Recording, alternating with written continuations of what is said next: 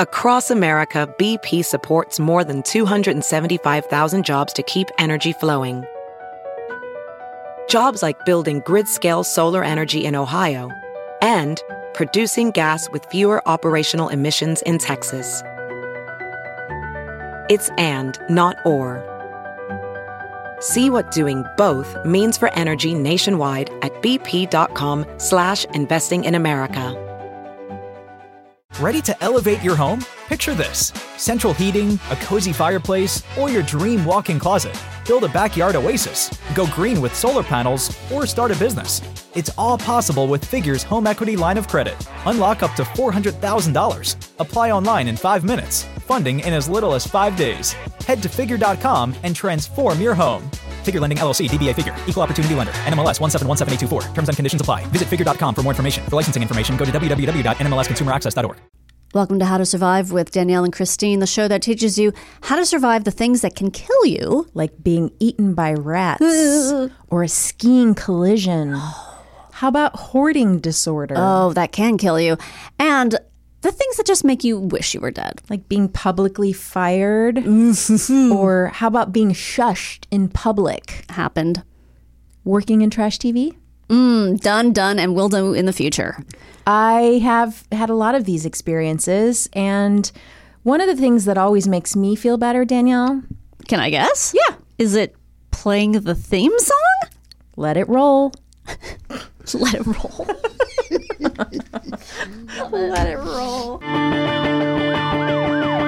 Ground is shaking under our feet. Mountains on fire, flooding in the street.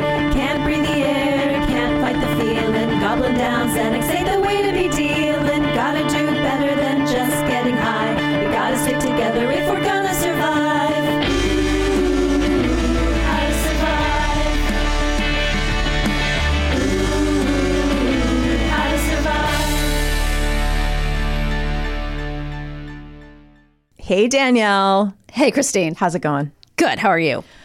Well, a lot of stuff's happened since we've seen each other. Yes. And I'll tell you some of it if you want to hear it. Okay, and I'll tell you mine, although it's not that exciting. Well, as you know, this morning I had to take my kids to school because my husband's store was broken into. Yes. And they dug a hole through... So, wait, but clarify, not the store. The warehouse. Yeah. So, you know, my husband has a lighting and design type store, and then he also has a workshop where people who work for him build some of his original designs. They dug a hole through the roof in Hollywood because there's a picture of a guy climbing through. It's amazing. I'll show it to you, Garen. And then I just got an update that they did steal a bunch of stuff. So they're taking stock now. So like machines? No, like parts. So it's gonna be not a great situation. So is that like wood and stuff? No, or? it's like lamp parts. Oh, so it's for the metal, probably. Yeah, so it's a lot of money. It looks like. Do you want to see the picture, Garen? There's the person. It's sideways, so you kind of have to. But then if you flip it, it it'll really flip. looks like this dude's falling through. I know. And this is the start of a fail video. So the thing that it reminded me of is there is a movie that Oliver and I saw not that long ago called Rafifi, which is a very famous Italian, I believe, heist movie. Oh, wow. And they enter the bank through the ceiling, which is the floor of the room they're above. And it's this beautiful, amazing scene done like in quiet. Okay. I think there's no music. And it's just this long scene. And the reason I know about the movie is because it's referenced in The Americans. I don't know if you remember when she goes to see a movie. Elizabeth goes to see a movie because she's following this young guy who works for a senator or something. Okay. He's like in college and he's into old movies. So that's where I heard of the movie. And then Oliver was like, oh yeah, I've heard of that. It's like a really famous. So we watched it. And should we watch it? Is it worth watching? It's really good. Yeah. Oh, do you want to mention your dad's cameo on Picard? That was... What? Tell me. It was incredible. So the last episode of Picard aired last week. And my dad did a voice on it playing Chekhov's son named Anton Chekhov after Anton the actor who played Chekhov in the movies who died tragically at a young age. And so it was pretty exciting when we watched it. It was me and one of my best friends, Eric, who's been a lifelong Star Trek fan for life. And when that came on, we're like, for a second, I was like, is that really him? Yeah. And it was a really cool moment. Yeah. Because he's doing it with an American accent. So you're like, oh, it's his son. Okay. Because I was even like, I don't understand where did his accent go? Because I don't understand how the timeline works in Star Trek. I don't watch any of the shows. So, and then I was like, oh, it's his son. Okay, that makes sense. And then he quotes his father. And in that moment, he did a Russian accent for those couple of words. That was really cool. So that was neat. Yeah. So I love that. Yeah. We watched the whole episode because we didn't know if he was coming back. And so, it's funny to watch the last episode of a show you've never watched. I mean, yes. I was an intern on Voyager, so I got the Borg thing. Like I figured it out. I have a cat update. Oh, it's very confusing. Let's hear it. So I think when we last left off, Benjamin had gone missing. Yes. Presumably to have her babies. Yes. She's come back. Mm-hmm. She's skinny now. Okay. Where are the fucking babies? Oh. Do cats leave their babies? I guess they have to get food, right? Yeah, they don't. They usually leave. They put them somewhere safe and then. Okay. So she's maybe going back and forth. Okay. I hope that's the case. Mm-hmm. That would be against nature for her to abandon the babies, right? That wouldn't make any sense. I don't know that much. It probably happens. And did you say, does she go over to a neighbor sometimes? Well, no. I mean, she might, but not that. She's not one of the ones that goes to the other neighbor. But I followed her. Good. So she was in our backyard. Mm-hmm. So I ran through the house to follow her because she went around. Yeah. I found her near my car. Mm-hmm. And then she went across our lawn. So I'm following her. She goes under the fence back into our backyard. So I run through the house. I go to the backyard. She's gone. So I'm like, okay, so she must have left. I turn around. She's headed back toward the food dish. Okay. So she's maybe not going to let you get close to them. Like, yeah, if she knows you're following her, she might just be like, yeah, I know. Do you have a tiny GPS or... I said we should put a GoPro on her head. Just get a cat-sized, like a tiny GoPro. Yeah. Put it on her head. You can Apple tag.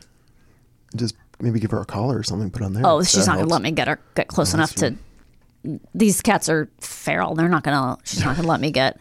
But then our gray goose, the one we call Gray Goose, showed up today out of nowhere. Has been gone for weeks. This was Jimmy's favorite. Yeah. She just showed up out of nowhere.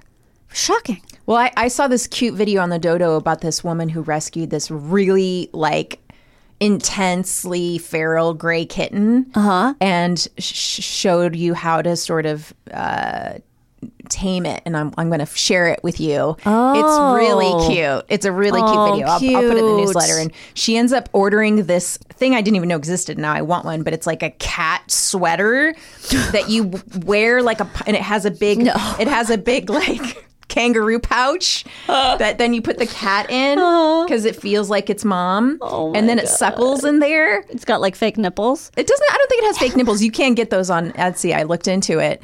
And wait, what? Why? Because Mandy likes to nurse off of everything, and but she would have to take this cat and swaddle it.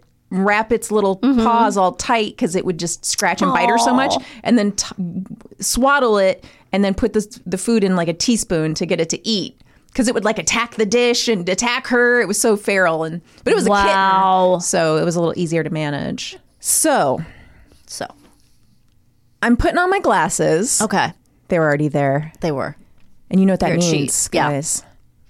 We are gonna get in to some really intense stuff today. Okay. All right. I'm excited. This topic is a tale as old as time, just like Beauty and the Beast. At least we can find it in the literature centuries back. Guess what? I'm going to reference Michael Imperioli's favorite, 14th century Dante. He describes hoarding behavior in his Inferno. Yes. Situating them with the wasters in the fourth circle of hell. I did not read any Dante in my life. Have you? Yes, I've read Inferno? I've read the Inferno. Darren, have you read the Inferno? I think I've tried to, but it's my intelligence level can barely surpass Family Guy. Let alone get into Dante's Inferno. That's your link to Michael Imperioli. It was assigned, and the 1 year college I was in, it was assigned. Oh, well, that's good. You got through it. I have not, but maybe someday I'll put it on my bucket list. They strained their chests against enormous weights and with mad howls rolled them at one another, shouting, "Why do you hoard?" And the other, "Why do you waste?" They were so skewed and squint-eyed in their minds, being miserly or extravagant mocked all reason. Here's another reference. The famous 17th century writer Nikolai Gogol, if you know that writer, he's in the Chekhov. There are those famous 17th century Russian writers that George Saunders loves to talk about. He's one of those. This character, Plushkin, he's disheveled, dressed like a beggar in torn and filthy clothing, and surrounds himself with an extraordinary mess, a spectacle of untidiness. The room reeked of a tomb and was cluttered with cobweb-covered broken furniture and tools, a dirty glass with dead flies, an antiquated sole of a shoe. Sounds so nice when he describes it. Yeah. Piles of manuscripts and rags, a chandelier so encrusted with dust that it looked like a cocoon enclosing a caterpillar, and an old piece of moldy cake. Ooh. So this is providing kind of a textbook description of a person with a hoarding disorder. Plushkin seemed unable to discard anything, including a used toothpick with which he had cleaned his teeth, at least before the coming of the French to Moscow. Senile squalor with a tendency to hoard rubbish has even been referred to as Plushkin's syndrome. Oh, okay. So that reference actually ended up becoming important in a way they used to describe hoarding disorder in the oldie-timey days. And you said senile, so these are older people? Senile squalor. Well, as we'll come to find out, it increases in seriousness as people get older. Interesting. It was originally, hoarding disorder was originally considered a manifestation of OCD, obsessive compulsive disorder, but became its own clinically distinct diagnosis under a class of OCD and related disorder in the DSM, which we know as the Diagnostic and Statistical Manual, in 2013. I'm going to tell you a little bit about it. Okay. It's characterized by chronic, persistent difficulty and significant distress in discarding possessions, regardless of their value. Up to 90% of people with hoarding disorder excessively accumulate unnecessary, often useless objects, including trash. The cause has not yet been determined. So here's what happens, okay? It often creates extremely cramped living conditions with only narrow pathways winding through stacks of clutter. Countertops, sinks, stoves, desks, stairways, and all other surfaces are usually piled with stuff. You may not be able to use some areas for their intended purpose. You may not be able to cook in the kitchen. When there's no more room inside your home, the clutter may spread to the garage, vehicles, yard, and other storage areas, okay? It can range from mild to severe.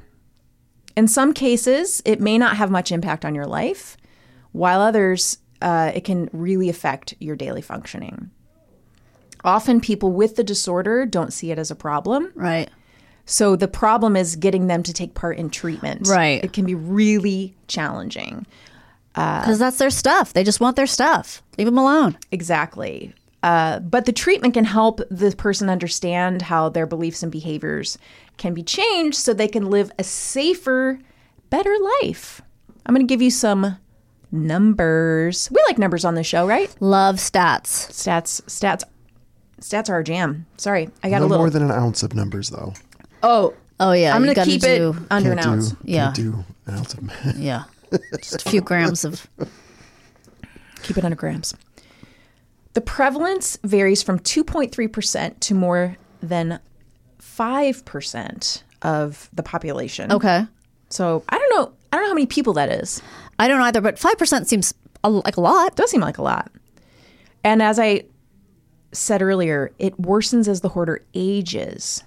I wonder, and I'm sorry if you get to this later, I'm just jumping around. I wonder if this is the same sort of problem in America that it is in other places, or rather vice versa. Because we have so much stuff and so much access to stuff that I'm curious if in other countries where the value systems are different or they just, if it's also a problem. But if it's a psychological problem, that would seem like, well, that's going to affect people everywhere the same. But anyway, just curious. That's a really good question. I didn't come across any information on country differences. Yeah. I would love to know the answer to that. And if Garen has time, he can look into it. If not, I'll have the information for the newsletter. There's no consistent gender differences, but there may be a genetic component. Okay. So they've done some twin studies and have found some genetic information there. Do one of your twins hoard? Not yet, but they're young. So we'll see. Yeah. The reason that things get worse as people age is because as we age, objects can represent important connections to other people from the past and the present. So the cherished items have been called a narrative scaffolding. So there's an emotional sentimentality to associated with the objects. And it gives people a more sort of concrete sense of identity. It's Sure. like, and I think as also they start to lose more people in their lives, the things can represent more meaning to them. Yeah. As you probably can already guess, those who hoard, they develop emotional attachments to objects, but those attachments are disabling, maladaptive, and pathological. Sometimes they even anthropomorphize them. Oh, like we got a give them human characteristics. Wilson the volleyball here. Yeah, it's like I can't throw those away. Like it'll hurt them. Oh, it's like yikes. The things have emotions. Yeah. So they've done some neurocognitive studies, and they found that the studies are inconclusive. So they found some deficits in executive functioning and including decision making, and difficulty in categorization and organization, and lack of inhibition. But they don't have enough definitive results to come out and say anything like, we've found this is different in the brains of people who hoard. Okay. I mean, what I used to hear, and obviously with the passage of time, this seems like a less likely scenario, is that it sort of was like a children of the Depression kind of thing, because you can't throw anything out because everything is valuable and can be used. Absolutely. I'm not going to throw out my plastic sandwich bag because I can use it again if I rinse it out. Now, I would do that for environmental reasons, but that's just one example. But like, I could be using all these things for something. But obviously, we're at the point where we're getting kind of past the people living who were around in the Depression. So absolutely, yeah, it's interesting. Yeah, I ended up watching an episode of Hoarders last night. Yeah, I was going to ask because I've never ever watched it, and so I wanted to find like a really interesting episode, but sadly the one I wanted to watch wasn't available. So I just watched one from this past season that was online, and that woman who had a very severe case, and her husband enabled her, which is very common. Oh, okay. They were challenged by their children to change their lives because their grandchildren couldn't even come over. Wow. Their whole house was every room, and they'd put another 1,000 square feet onto their home. To add this, which Jesus. they couldn't even finish the 1,000 square feet because the woman immediately filled it with more stuff. Oh my God. Really alarming. Can I ask, was it like she was buying online, or was it like newspapers? It looked like a thrift store. It was all junk. It all looked like junk, but she would not let them get rid of anything. It was like, they'd be like, can we get rid of these biscuits? And she's like, that's bird food. No, right. Like everything had a purpose. But it was so alarming to see. And they had so many mice inside the house going to the bathroom everywhere. And they would be like, Mom, we can't donate these shirts. There's mouse feces and urine all over it. And she's like, I can wash that. Right. And they're like, no, they won't even take it if you wash it. Like, you can't, and you don't have time. But her disorder was very extreme. By the way, that's why I can't watch that show. as I think I've seen clips of it, but I can't watch it because there might be vermin. Oh, and it's a lot of vermin on that episode. and a lot of people who just have 1,200 cats, and I'm like, I'm out. I can't. Yeah, there was that episode was. Do you high see on the vermin. mice? Yes. Oh, fuck. Well, you Nope. see a lot of dead ones. Nope. Rotting on their stuff. It's a lot. And but her whole thing is, my parents grew up in the Depression. Okay. And she had grown up in as an army brat, and they had to move a lot, and they could only take what they could take an amount that could be weighed by the pound. So it was like they were only allowed to move a certain weight of stuff, like traveling in an airplane, essentially. Right. So she had to get rid of so much stuff as a child that I think her way of coping as an adult was like, I can keep everything. Well, I mean, that makes sense. That's an A to B. You can figure out why that happened. You can see it, but like, I mean, I have a lot of issues with that show, and we can get into that later, but... Well, that's the other thing. It's just like... You can't fix somebody by just getting rid of their stuff. Like, that's like going into an alcoholic's house and going, well, we took all the booze out, right, so we fixed you. Well, on the show, do they give them psychological... They don't really in the moment. Like, that's the thing. The kids were just like kind of yelling at her and being like, Mom, you love your stuff more than me. And don't you want your grandkids to come over, get rid of your stuff? And she's just like sort of not responding. Because she doesn't know how like to. Like a deer in headlights, and sort of like, they're like, you love this more than us. And it's like, well, she has a disorder. I mean, it's like being an addict. You can't just yell someone out of their addiction. That's not going to help her to just keep yelling at her. So I did say that she and her husband went into therapy after, which I think was the good part, because I was like, is anyone not realizing that she probably She's needs just to gonna be get on more shit. medication and have intense therapy? Like, you're not just going to clean out her front room and then things are going to be fixed. Let's get back to the symptoms of hoarding disorder. Obviously, getting and keeping too many items, right? Yeah. Having a difficulty throwing things out, feeling the need to save the items and being upset by the thought of getting rid of them. Clutter to the point where you can't use rooms. Okay. Trying to be perfect and avoiding or delaying decisions. Problems with planning and organizing. Okay, so getting too many items and refusing to part with them can result in piles and stacks of items, newspapers, clothes, paperwork, books, or sentimental items. Walking spaces that are cluttered, living areas that are cluttered, rooms that can't be used for the intended purpose. Yeah.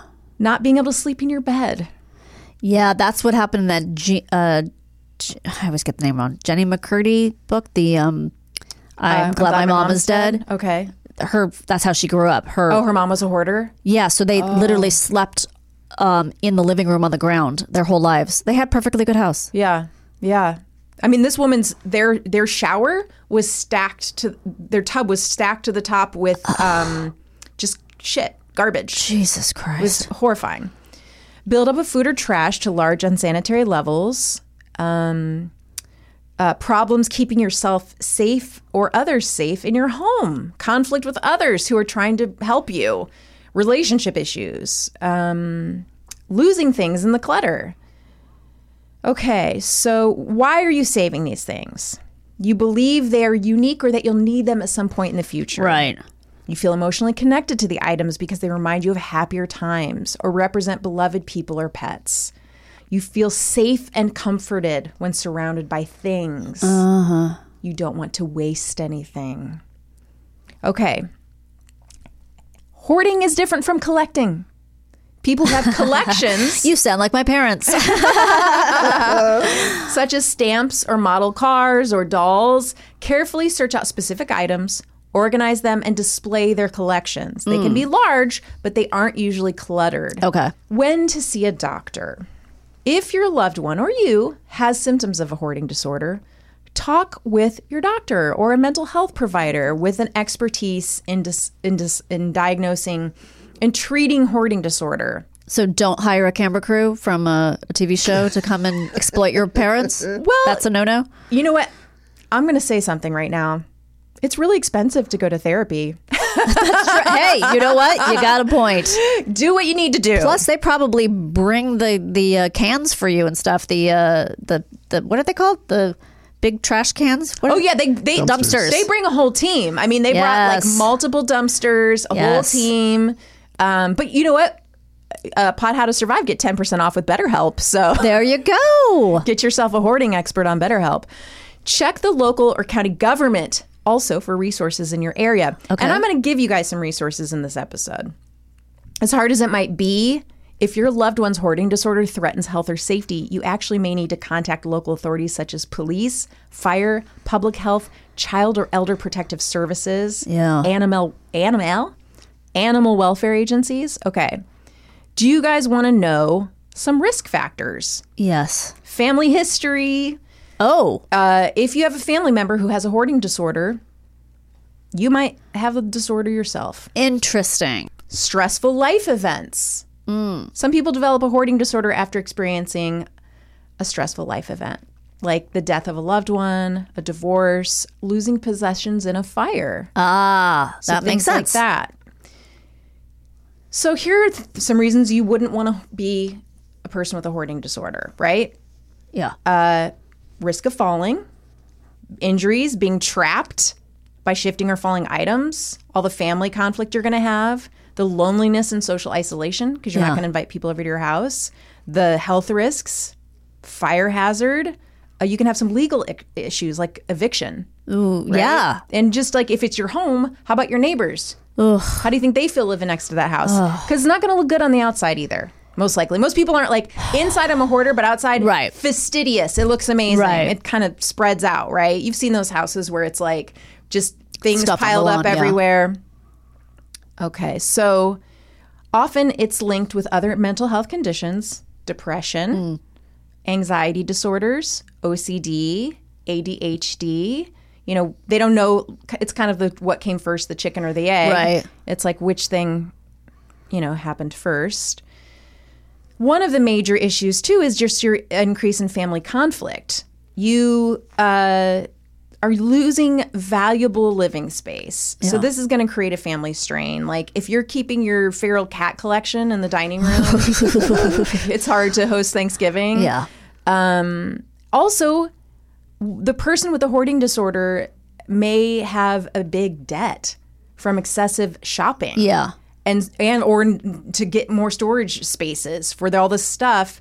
And that might make some tension in the family if somebody's like, oh, by the way, I also have another $20,000 on the credit card. Sorry, honey. Or if the other family members try to clean and organize the home, the person with the hoarding disorder may feel really violated or deceived. Yes. And that can make a lot of arguments happen. So it just can really create a lot of pain in the family. How about the kids that grow up? How about them? In this home. Yeah. They're often embarrassed, so they don't have friends come over. Yeah. Or they're not allowed to because the parents are embarrassed. The kids can feel isolated, helpless, resentful. They also might not have anywhere to play or to study. The parents may end up getting investigated by Child Protective Services. Yeah. They might feel that the parents love their possessions more than their kids. And that's what happened in the episode. Yeah. The kids kept saying like, and these were adult kids, like they had kids of their own, but they still felt like our mom doesn't love us. Yeah. You know, I mean, I can understand their point of view too. It's just they're not realizing, which is often with a family member, you don't realize like there's a lot more going on than you think. Like it's not as easy as just pointing out reality to them. That doesn't usually help. Yeah, I mean, I do. Again, it's like it feels like alcoholism, where it's like, oh, they chose alcohol instead of me. But it's like, I don't know that it's a choice really, and this person needs help. So you've also got where the legal issues that can come up if somebody calls Child Protective Services, the children can get taken away. What if you're married to someone who has hoarding disorder? Yeah. I mean, that doesn't sound like a good time. You might end up having to threaten to leave the marriage. You may end up in a custody battle with them over the kids. So you've got to deal with all of that.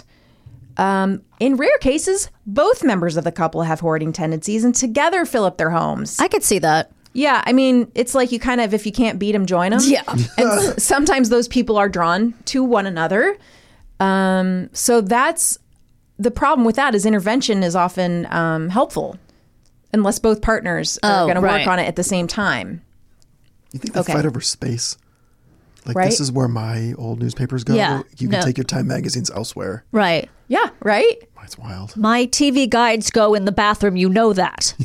These two, Margie and I can't remember the husband's name, they each had like, I would say it was about 4 square feet of their own space. And where he had his little chair and like his iPad, and she had her, and then it was all stuff. And then she had hers with her sewing machine, and they could see each other over the stuff. Oh. But it was, I mean, So the husband wasn't into the hoarding. he accommodated it, and Okay. but no, he was, when they got her in the house away and he was outside, he was like, throw it out, throw it out, throw it out, throw it out, throw it out. And then as soon as she came back, it was like everyone was really pretty scared of her. She was a tough broad. Yeah, I bet. So, the clutter makes it also, as we talked about with Margie, you get dust, pet hair, pollen, grime, and you've got spilled liquids Yep. that you can't Mold. clean up. You've got mildew, fungus, pests. So now you've got health issues. You've got maybe breathing problems, asthma, really unsafe living environment for adults, but especially for kids who don't have the immune system to handle this. You might not be able to reach the toilet or the sink or the shower. So now you've got Jesus. hygiene issues for everybody. So how do we cope with this if you're living in this situation? If you're a family member, how do we survive this? If you aren't the person and you have to endure this, first you're going to seek some support to help you manage your own feelings, learn your coping strategies. Therapists, social workers, counselors, peer support groups. Tell your loved one how their hoarding disorder has impacted your life. Find other ways to bond with your family member. Like let them know things that you love about them that don't have to be connected to all the crap they're bringing into the house. Right. Be assertive with them. You don't have to be passive aggressive in expressing your feelings. Also, be aware that it is a disorder. Yeah, right? You don't right. have to suffer as a consequence. I mean, you might not have the option to leave if you're not an adult. Know that it's really hard to change. It's not going to happen overnight. Validate your own feelings. And again, seek help. And don't tell them what they should get rid of. Don't touch their possessions without their consent. That's not going to help them. That's enabling them, which you should also not do. Don't offer. Here's some things you should never do, okay? Don't offer to store their items. No. Oh. Don't enable them. Yes. Don't offer to pay for extra storage space, okay? So you're just making the problem worse. Or offer, but then burn all that shit. Don't go shopping or scavenging with the hoarder or bail them out of debts incurred by their excessive shopping, because then you're just, Yeah. that's like getting them a lawyer for their 3rd DUI. Right. Don't clean up after the hoarder, okay? While you want to assist your loved one to clean and organize when they request help, don't take on all the duties yourself, okay? The more you clean up after the hoarder, the less they'll be motivated to address the problem themselves, okay? So it doesn't mean you can't help, but you don't want to just be like, I'm taking care of this for you. Right. And also keep your expectations realistic, okay? So they're not going to become a neatnik. Yeah. That's going to set you up for disappointment. This is going to happen gradually. There are going to be setbacks along the way. They're going to revert to old patterns and behavior. So instead of targeting a perfectly neat, clutter-free home, how about we just reduce the dangers? Right. Let's go for that. How about some support? Clutter's Anonymous, the Clutter Movement Family Support, the International OCD Foundation. For our friends across the pond, Hoarding UK. Oh, I'm And there's- assuming there's some U's in there. Oh, definitely. Couple. Children of Hoarders. These are all support groups online. I will link it all. I will link and log it. Sure. Just an old toy. Lincoln logs can also be hoarded. That's true. They should be in the can, because if they're out of the can, Mess. that's a mess. We don't care for it. I will link it all in the newsletter/show notes. Great. I think we should hear a story. I think we should. I'm very excited to tell you this story. Oh, good. Because I don't think you're going to know it. But if you do, bravo. My knowledge of hoarding and hoarding related stories is very limited. Well, this is the story of the Collier brothers. Okay. They were sons of Herman Livingston Collier, a Manhattan gynecologist who worked at Bellevue Hospital, and his first cousin. So remember that. Yeah. Don't marry your first cousin. Right. Susie Gage Frost Collier, a former opera singer. Okay? So they both Homer and Langley attended Columbia University. What, do we have a year? Yeah. Sorry, I didn't have their birth year, so this is in the early 20s. Okay. Langley was an accomplished concert pianist. Okay. He played professionally for a time and performed at Carnegie Hall. In 1909, Herman moved the family into a 4-story brownstone in the Harlem neighborhood at 2078 Fifth Avenue. Okay. Homer and Langley never married or lived on their own. Oh. Their father, Dr. Collier, died in 1923, leaving his sons all of his possessions, including items from his medical practice, which they brought to their home in Harlem. Yeah. After their mother's death, the Collier brothers continued to live together in the Harlem brownstone they inherited. For the next 4 years, the brothers socialized with others, left their home on a regular basis. Okay, sounds good, right? In 1933, Homer lost his eyesight due to hemorrhages in the backs of his eyes. Ugh. I don't know. I guess that happens. So 1920s. Right? They probably had to put too much rouge on their knees or something. Langley quit his job to care for his brother, and the two began to withdraw from society. Oh, boy. As time progressed, their brothers became fearful due to changes in the neighborhood. The large, I know, here we go. I.e. black people. You know what's coming. The largely upper-class area changed due to the Great Depression. The brothers were also uncomfortable with the shift in racial demographics as more African Americans Even the moved blind into guy. Harlem. Yeah, I can't see it, but I know I don't like it. I know it. After teenagers threw rocks at their windows, they boarded them up and wired the doors shut. In an attempt to exclude burglars, Langley used his engineering skills to construct booby traps and tunnels among the collection of items and trash that filled the house. The house soon became a maze of boxes, complicated tunnel systems consisting of junk and trash rigged with tripwires. Whoa. Homer and Langley Collier lived in nests created among the debris that was piled to the ceiling. Oh, my God. Piled to the ceiling. And I want you to keep in mind, these are very high ceilings. I mean, this is a giant brownstone in, Yeah. Langley later told a reporter that he fed and bathed his brother, read him classic literature as he could no longer see, and played piano sonatas for him. Langley concocted a diet for his brother consisting of 100 oranges a week, black bread, and peanut butter, claiming that this regimen was a cure for Homer's blindness. I love how these things never have a solution, but somehow they keep going. Like, he's still blind, dude. Yeah. Okay. How many weeks does this have to happen Yeah. before you realize it's not working? After Homer became paralyzed due to inflammatory rheumatism, or maybe that diet. Yeah, right. Of all acid and peanut butter. Yeah. He refused to seek professional medical treatment because both brothers distrusted doctors. Even though their dad was a doctor. Bingo! The brothers feared that if Homer sought medical attention, doctors would cut his optic nerve, leaving him permanently blind. He was already blind. Oh, my God. And give him drugs that would hasten his death. So they just made this stuff up in their heads. Right. Because their parents were first cousins. Langley Collier later told a reporter, "You must remember that we are the sons of a doctor. We have a medical library of 15,000 books in the house. We decided we would not call in any doctors. You see, we knew too much about medicine." Oh, boy. Yeah, that's your problem. You know too much about medicine.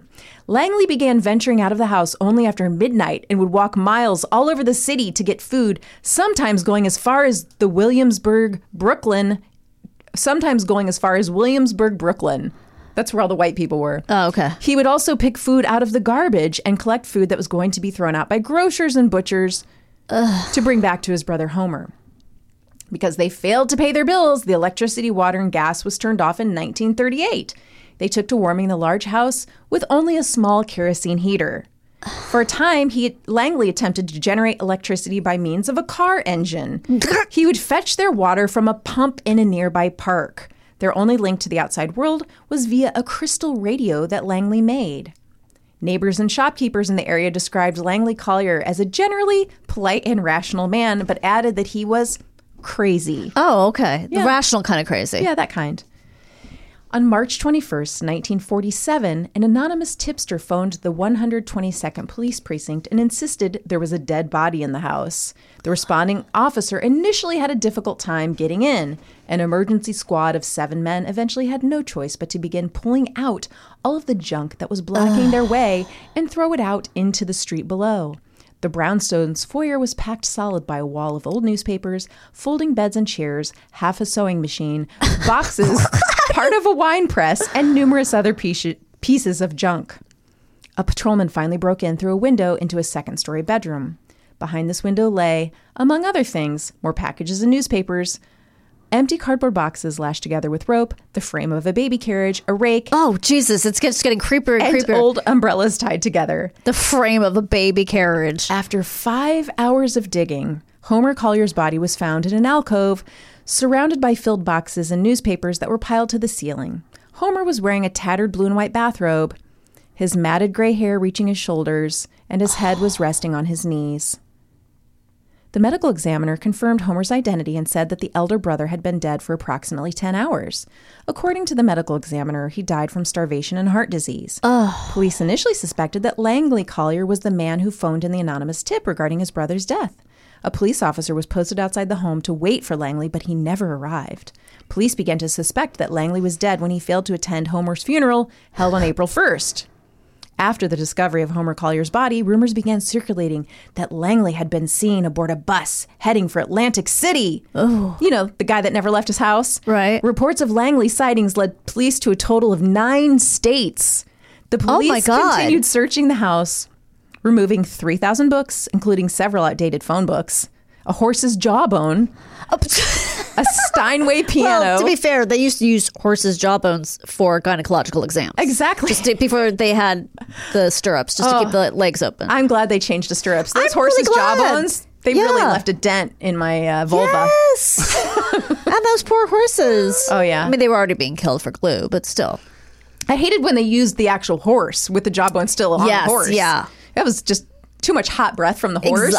Yeah. The horse's jaws are very dangerous. Yeah. Yeah, we know, you know. I know. You almost lost that nipple. Okay, where was I? Oh, a Steinway piano, an early x-ray machine, and more bundles of newspapers. More than 19 tons of junk were removed from the ground floor of the brownstone. The police continued to clear away the brothers' stockpile for another week, removing another 84 tons of trash and junk from the house.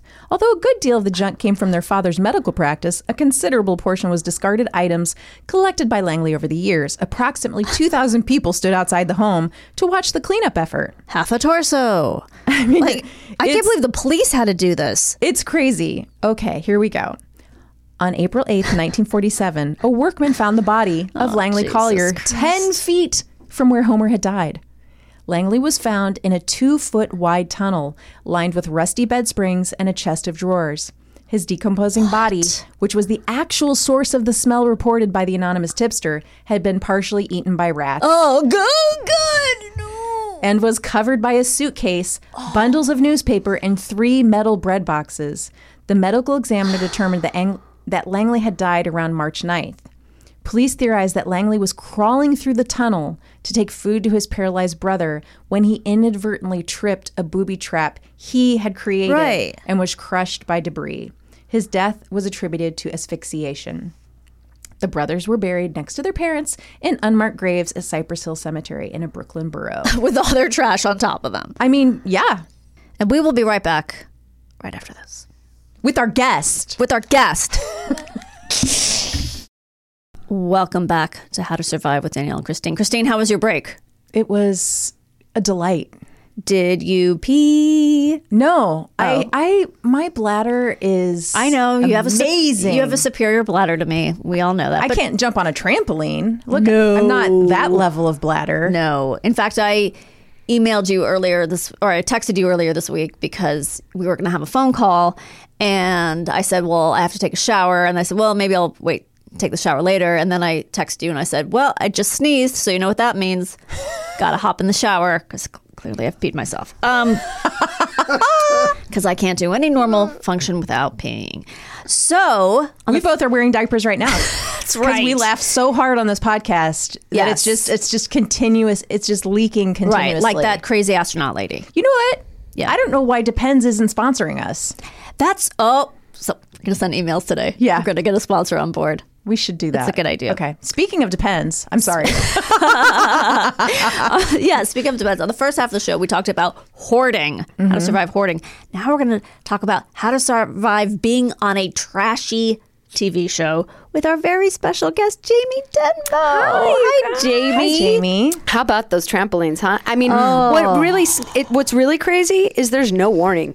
I mean, I didn't realize that that was a problem until I was just jumping on a trampoline, and then it occurred to me simultaneously while jumping, I'm peeing. Yes, I right. am peeing. Just Like coming I out. didn't. This is a post-birth thing, I'm assuming. Oh, absolutely. And it really just happened. It wasn't that there. I had to pee, and then I was like, oh, I'll wait and I'll just jump. Right, first. no, it just happens. It's just, yeah, whatever now- was in there came out. Yes. Right, now it's an aquatic feature. 100%. They always have them on the list, when they say 10 things emergency room doctors never have in their homes or like don't let children have. And I feel like they should just make it 10 things you should never have If you've had a vaginal birth. because you're just going to be constantly peeing. These are the things Right. that you can no longer be a part of. Yes. Yes. I mean, Absolutely true. good news, I don't miss trampolining that much. No, I no, don't no. like it. No. I also don't like jumping jacks for the same reason. No, So it's- I'm good not to do jumping No, jacks. sorry, Yeah. aerobics. Yeah. Bye-bye. Stay in the 80s. Well, in addition to Jamie and I having birthed our first and, in my case, only child almost at the same We sure time. did. Yep. You may know Jamie well. First of all, she's a fantastic actress, and she does a wonderful character named Beverly Ginsburg, who you will see in a new solo show in Brooklyn on June 11th. Yep. But we're going to link to that so you can get all the deets there. Beverly's big comeback. And hopefully some dates in LA. Maybe eventually after that, let's see how Yes. Brooklyn goes. But, Okay. it's time for Beverly to resurface. So. Yeah, I agree. Yeah. But in a strange turn of events, Oh, yeah. she's now a writer on Grey's Anatomy, of all things. Yeah, it makes no sense at all. No sense at all. Don't think about it too hard. Your head will explode. But before you had this illustrious job, Oh, yeah. you wrote... No, you were a performer on... Yep, even worse. My big, fat, obnoxious boss. Right. So listeners of this show might recall, I think I've said it a couple of times, that I wrote on its predecessor, My Big Fat Obnoxious Fiancé. The far more successful to Was the it? spin-off. Yeah, Was it far- That's why it has a spin-off. I can't believe it as a spinoff because I'll just quickly explain that the show was supposed to be a comedy. The premise of the show, very, very quickly, was that these two people are getting married. They're not really getting married. They're on a game show where if they convince their families that they're in love, they're strangers. It was hybrid reality prank show, which Right. I think it's important to contextualize that both the shows that we're talking about Yes. came out of the punked era of mid-aughts, early to mid-aughts, like we're all doing prank shows. Well, and Joe Schmo had already been on, and Joe Schmo was actually very, very good. And like Kristen Wiig was on it, and it was really good. So the premise of these, for those of you who I hope can't remember this phase of television, was that they would scrounge around for the improvisers in the Right. best comedy theaters, like the Groundlings, like you're just saying, or at UCB, and they would force you to think that you were having a legitimate job in the industry by then putting you in a position to prank unsuspecting Right. aspiring reality show people. In the two case people on so in the case of Fiancé, Yes. the premise, what the woman is told is that you're both contestants, you're both regular people who are pretending that you're in love. You're not a match. You're going to convince your families that you're getting married, and and if you Make it to get the to I altar. do, you get $1 million each. Okay. In reality, only the woman was a contestant and the man was an actor. Okay. Who did his best to be. He was adorable, actually. But Okay, to be another Grey's Anatomy. Yes, because he was the bartender on Grey's Anatomy. His job Yes. right after this Yes. was he was the bartender for like the first few seasons of Grey's Anatomy. Yes. Joe. Okay. Yes. But before, What? but anyway, so that's And weird. he's supposed to be Namaste. terrible. He's Right. supposed to be He's supposed to be big, slovenly. Right, like making inappropriate jokes. Okay. So we were writing the inappropriate things he was doing. Okay. The problem was that she came from an extremely uptight Orange County, like rich white family. Oh, and okay. they hated him. But isn't They that what didn't you? Isn't that what you wanted? Yes, for Yes. comedy, you wanted them to be annoyed by him. Yes. For horrible and cringe, they hated him. They like wanted to disown her. Basically, it was awful. So it went too far. So we and it had didn't to work. we had to pull everything back and make it dramatic. They were starting from the place of already this is so distasteful that our daughter Right. is doing a reality show. Yes. Okay. And she had these two like short, buff like brothers who were like finance bros. Yeah. Okay. So anyway, so it turned into a drama where it had to be scripted that we were like tiptoeing around because it was so devastating. And then the head of Fox, whatever that guy's name was literally on the sidelines, like laughing as like money signs were going in his eyes. Yeah, because people were like, "This is no longer. I'm not watching because it's funny. I'm watching because this is a fucking train wreck." Yeah. Oh, okay. wow. So Oh, wow. that was my experience. Actually, Blanca Patch, former guest on the show, Yes. was one of the other writers. Oh, my God. Okay. So now I was not called about this season. Did you even hear about this? And wait, so they were like, that was a train wreck. Let's do it again. Yes. Correct. Jimmy says we watched your show. I don't remember it. Oh, but I'm God. sure I did. I'm sure you blocked it out, and I'll tell you all the reasons why. Okay, so then they think we've got money gold coming in gold coins being thrown at Fox, and they're like, "We're gonna." And I remember getting the call to audition, and what was crazy is they did not tell us what it was because we all were signing NDAs. That's how big and important. Yeah. Oh my God. NDAs. Yep.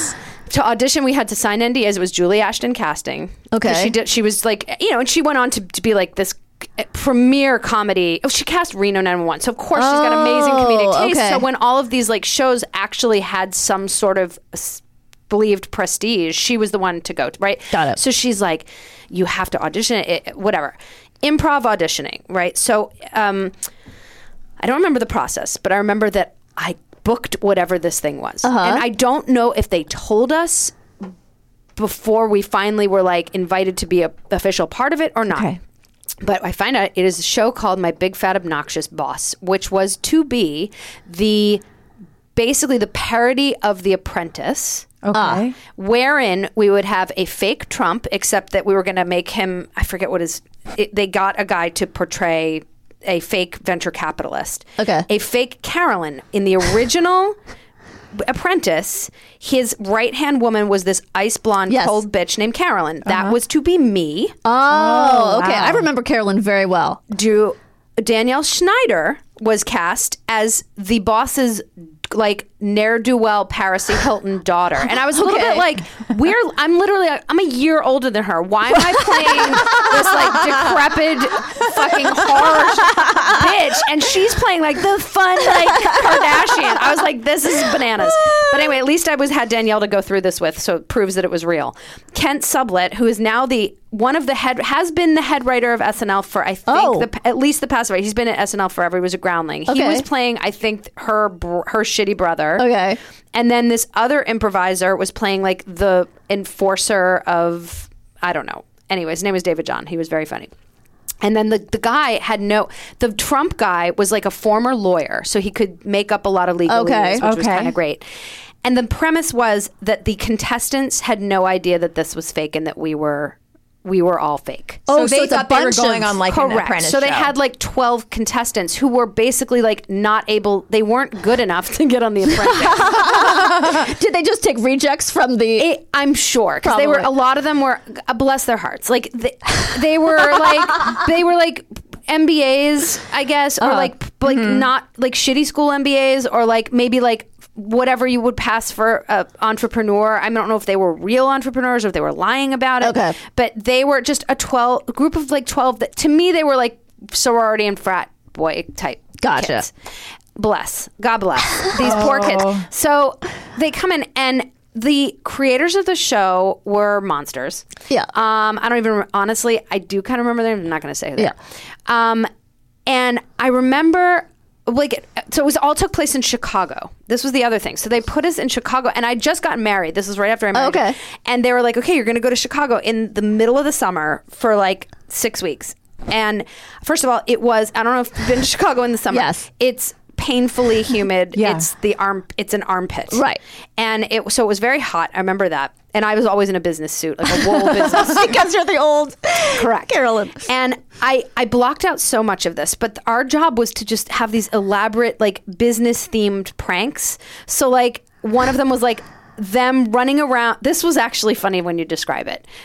My favorite one was they had to do office type tasks like Xerox 75 pages on a Xerox machine in the middle of a field while we shot paintballs at them. Okay, that's really funny. Like shit like that. And like whoever had the least number of paintballs. So like stuff like that. Like there were pranks. Like I didn't have to do a lot of those because those were kind of just like on their own. And then what I was tasked with doing were these boardrooms, right? So you remember the boardrooms? Yes. Those were, so for 6 to 8 hour long shoots, okay, you have the two contestants who were like up for elimination, and we would have to sit across from them and, you know, say horribly mean things to them and like demoralize them. Oh, God. And what was awful, extra awful about it is that in between shots, we had to maintain these fake characters. Right. And my character was a bitch, an icy bitch. So I couldn't talk to them, and if I did, I had to like really sneer at them and just be awful to them. Oh no. And the more awful I was, like they would sometimes try and catch that. I thought they were trying to catch that off camera. So, you know, because you wanted to feel like at least I'm performing for a reason and not just being a monster. All I can remember is this was when I learned that reality shows just ply their people, their cast with alcohol, because like I remember they were in this like, you know, whatever, some stupid penthouse in you know, and they just had a full bar and they were wasted at all times, and like, you know what I mean, like, and I remember one day I was so beaten down, it was probably after a boardroom scenario where we just had to be super mean to them, and then they would like, Are they crying and stuff? I don't remember if probably. I can't remember. Again, I really blocked it out, and I have never watched a full episode. Okay. You can't. So I just remember being in the elevator, and I was with one of the producers, and this other woman is in the elevator with her, and the producer, she's like, "Oh, Jamie, this is Dr. Jenna, blah, blah, blah. She's, you know, the psychologist here as part of the show." And I go, "Oh my God, thank God." I go, "Listen, I am just feeling so guilty. Like I feel bad. Like these kids, like they don't know what's going on. They're like 25 years old maybe, and they, you know, they think that they're just going to be humiliated. You know what I mean? And blah blah blah." And the producer just goes, "Jamie, she's here for the contestants." Oh my God. And I go, "Oh my God." So I was constantly feeling terrible, and like then they were trying, like I remember they kept pushing Danielle to be super super slutty and to like hit on the contestants because it was a different time. Yes. But she was, of course, super uncomfortable with it. Yeah. Would have been then, wouldn't happen now. Right. And me, I was supposed to be super frigid. So I remember like I had a tea party with some of the female contestants, like the ones who won a tea party with Carolyn to like hear about how amazing her career was. And I just remember like I was sitting with like 4 of them and like telling them that like you really need to sleep your way to the top, and like you have to shut off your emotions and just like let your body do the work, and then cover it up as soon as you want to be taken seriously. Like I just saying terrible, horrible things to these girls who I remember just being like wide-eyed and like horrified.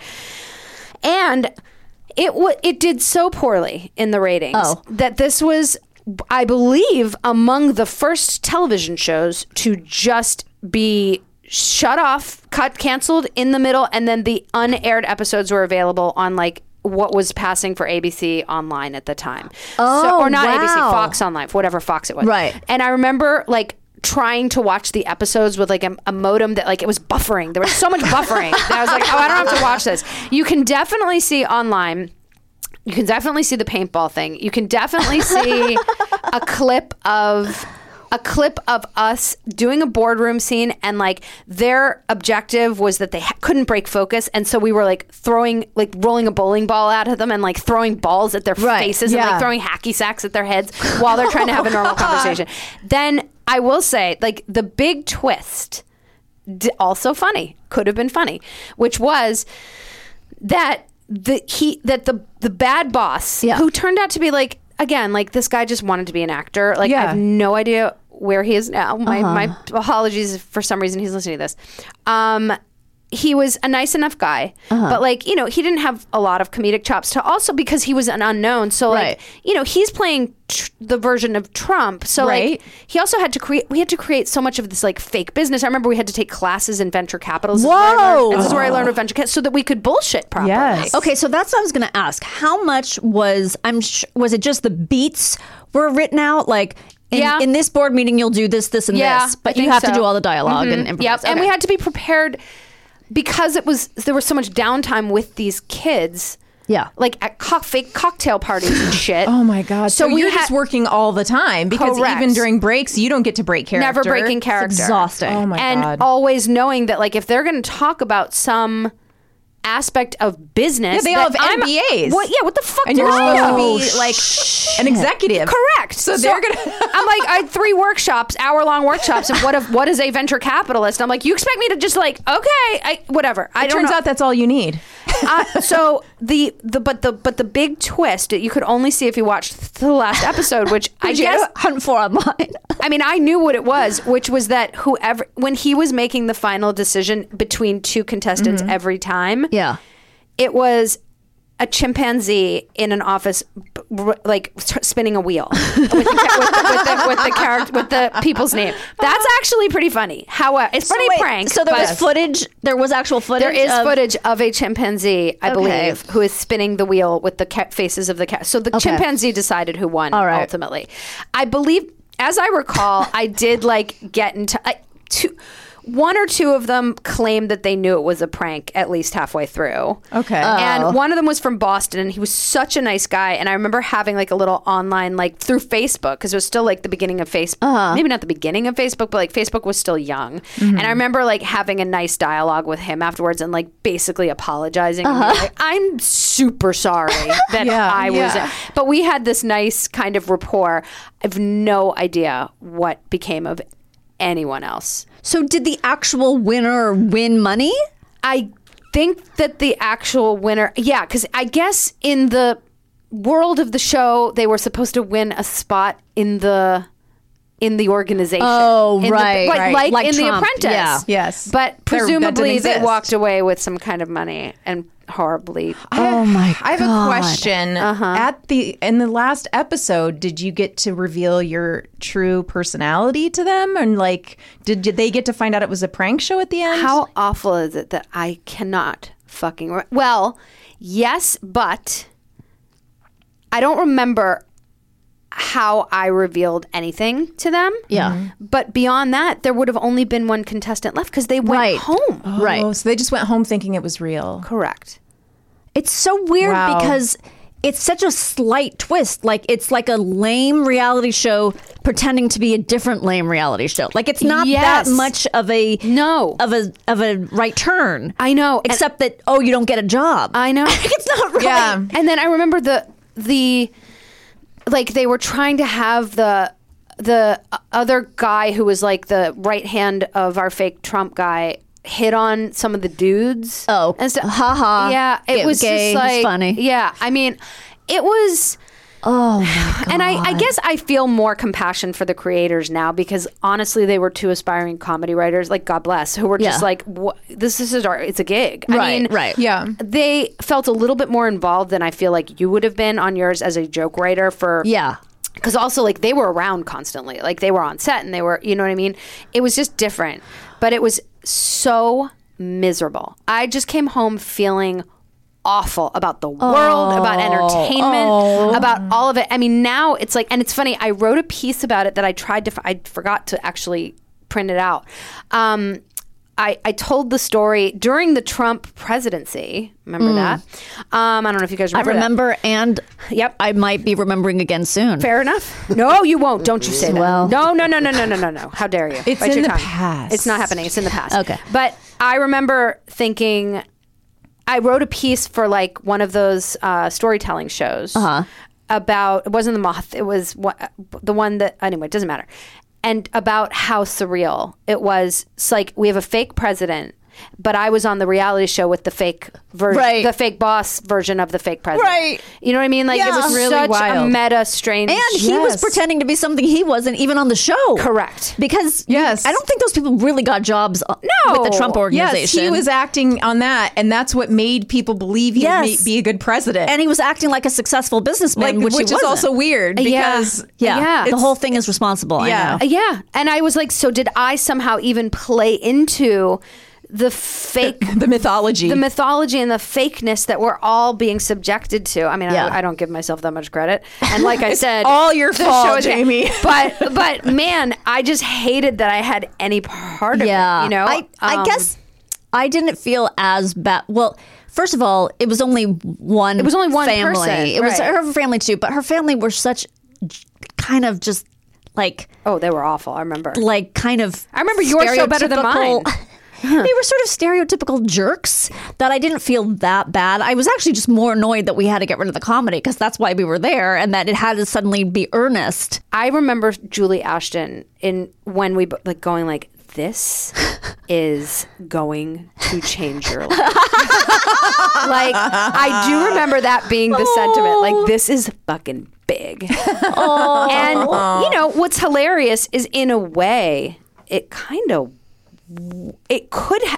It's. I understand why she was going off of that, but it wasn't. But ultimately, God bless Steve. Yeah, it wasn't even life altering for him. No, in the way that, as to say that like everyone exactly knows who he is right now and recognizes his name. He doesn't have name recognition. No. So it's like it was big, but not in the way that she was presenting it. Yeah. But also, thank God it wasn't big. Because then I would be forever associated with this thing that I have to like remind everyone about. Oh my God. So thank God, because I survived what could have ultimately been even more embarrassing. So you had Danielle with you the whole time. Oh my God. Were you guys just commiserating off? All I can remember is they had us also in this very industrial hotel. Like, they ran out of money because they spent it all on the loft. So, you know, we're pretending that we're staying in our, like, you know, incredible corporate housing from this fake business, and that we have all the luxuries, and we're in what's essentially a Radisson in the middle of and I just remember the rooms were so dark, and the rug was super brown, and I remember like crying, talking to John, who had just married, going like, this is a nightmare. And I remember like Kent and Danielle and I just like crying laughing that we were involved in this horror show. Are you watching, I've talked about this before, are you watching Jury Duty? No. Okay, so Jury Duty is this done right. Oh my God. It's hysterical. It's on Amazon and Freevee. No, Freevee. Oh God, these networks. James Marsden is on it and plays himself. It's the premises. I've seen the poster. It's hysterical. There's only one mark, and everyone is nice. No one, I mean, there are jerky, like James Marsden plays an asshole version of himself. Yeah. But even that, it's always funny. It's when so that funny. Happens. Yeah. I've been on that guy since America. You knew him for. I knew that he was special. I'll tell you since that. Since what? Since before America figured it out. Oh, before America figured it out. Okay, God. That's what I got. Yeah. No, I have people like proud that. Of this. Yeah. That's how I feel about Ryan Gosling. Oh, that's interesting. Yeah. You claim him? Yeah. I also feel like I hated Gwyneth Paltrow long before anyone else. Okay. I know. Wait, did you hate her during Shakespeare in Love? No, not as an actress, just as a person. Okay, can I just say something? Here's what sucks. And maybe I'm going to run into it right now. Let's see in real time. Okay. I feel like when I say, I can't with Gwyneth Paltrow, whatever woman my age that I'm with just goes, me neither, but I do love her recipes. Ew. What?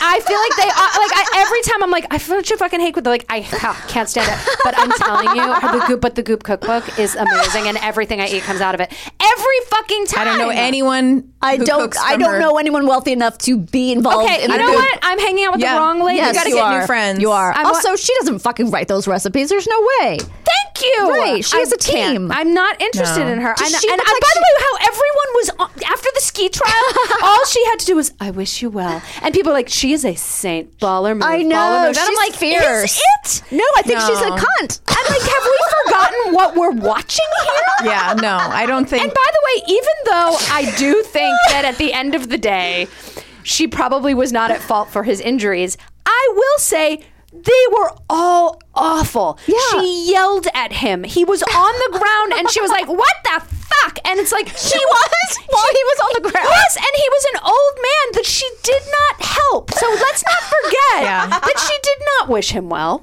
No. Even though she was found innocent. Yeah. No, I agree. I think she is just... I've said everything I need to say. What I like is that she doesn't disappoint. She's so consistent in her character. I agree. I mean, she goes to a yoga studio, goes into a yoga class that's full and says, do you know who I am? I help make yoga famous. I mean, that is... Wow. That is what you have to love about her. She's I don't also love her. The one who says, look, I've had to work really hard in this business.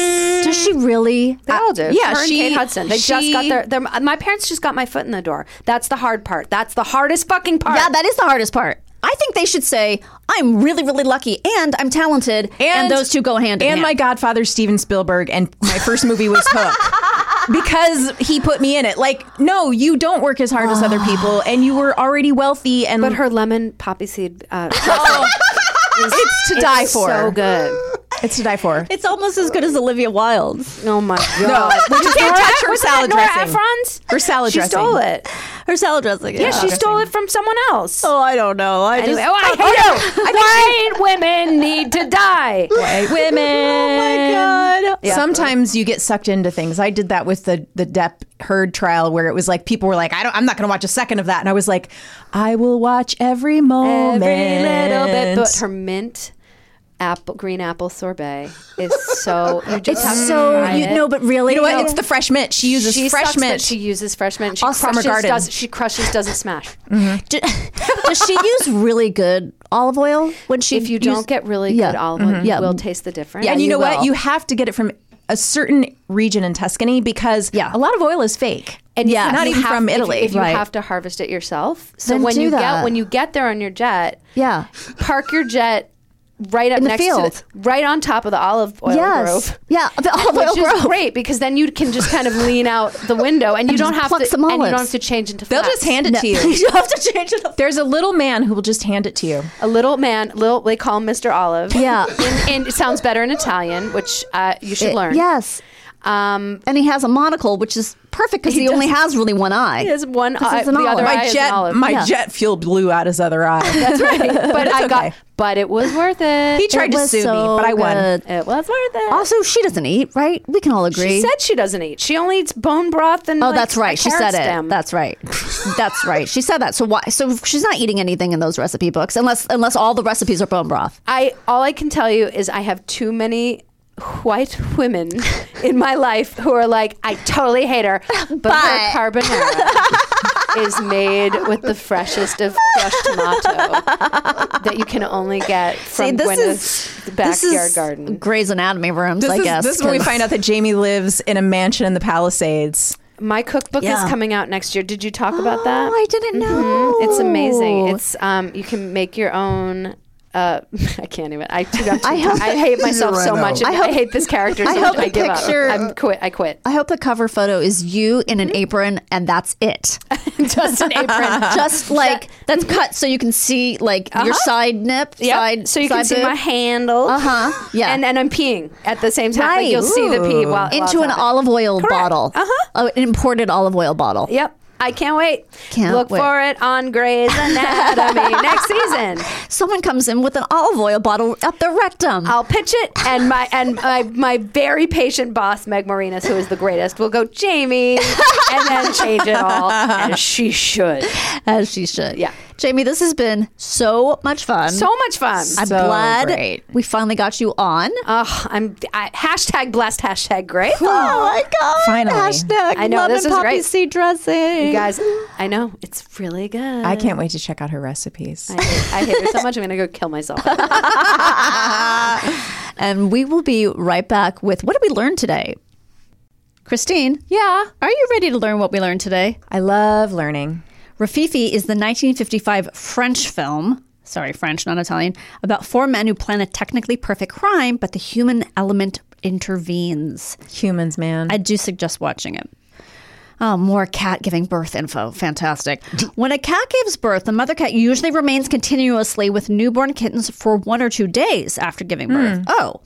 She may then leave the nest for short periods. Also, a mother cat will often pick up and move her litter to a new location, especially during the first few weeks after birth. There you go. Okay, so she's behaving properly, I guess. She's doing the right thing. She's doing the right thing. Danielle, you have to watch the video if you haven't yet in the newsletter of the cat that gives birth. Wait, what? You put in a video? It's not graphic at all. It's really cute. It's a cat that's like making biscuits the whole time. It's really cute. It's really cute. Because I started reading the newsletter yesterday and then got distracted by something, so I have not gotten to that part yet, but can't wait. It can be a thin line between collecting and hoarding. Just saying. Yeah. Hoarding can be connected to numerous mental disorders and can have repercussions for many who aren't part of the household, for instance, neighbors and family. Hoarding can also lead to numerous unseen issues like mold, creatures, breathing issues, and more. Creatures. Ugh. All right. I want to remind everyone to sign up for our newsletter. Yes. You can go to podhowtosurvive.com and then a screen pops up with our big faces. Yes. That says, hey, sign up here.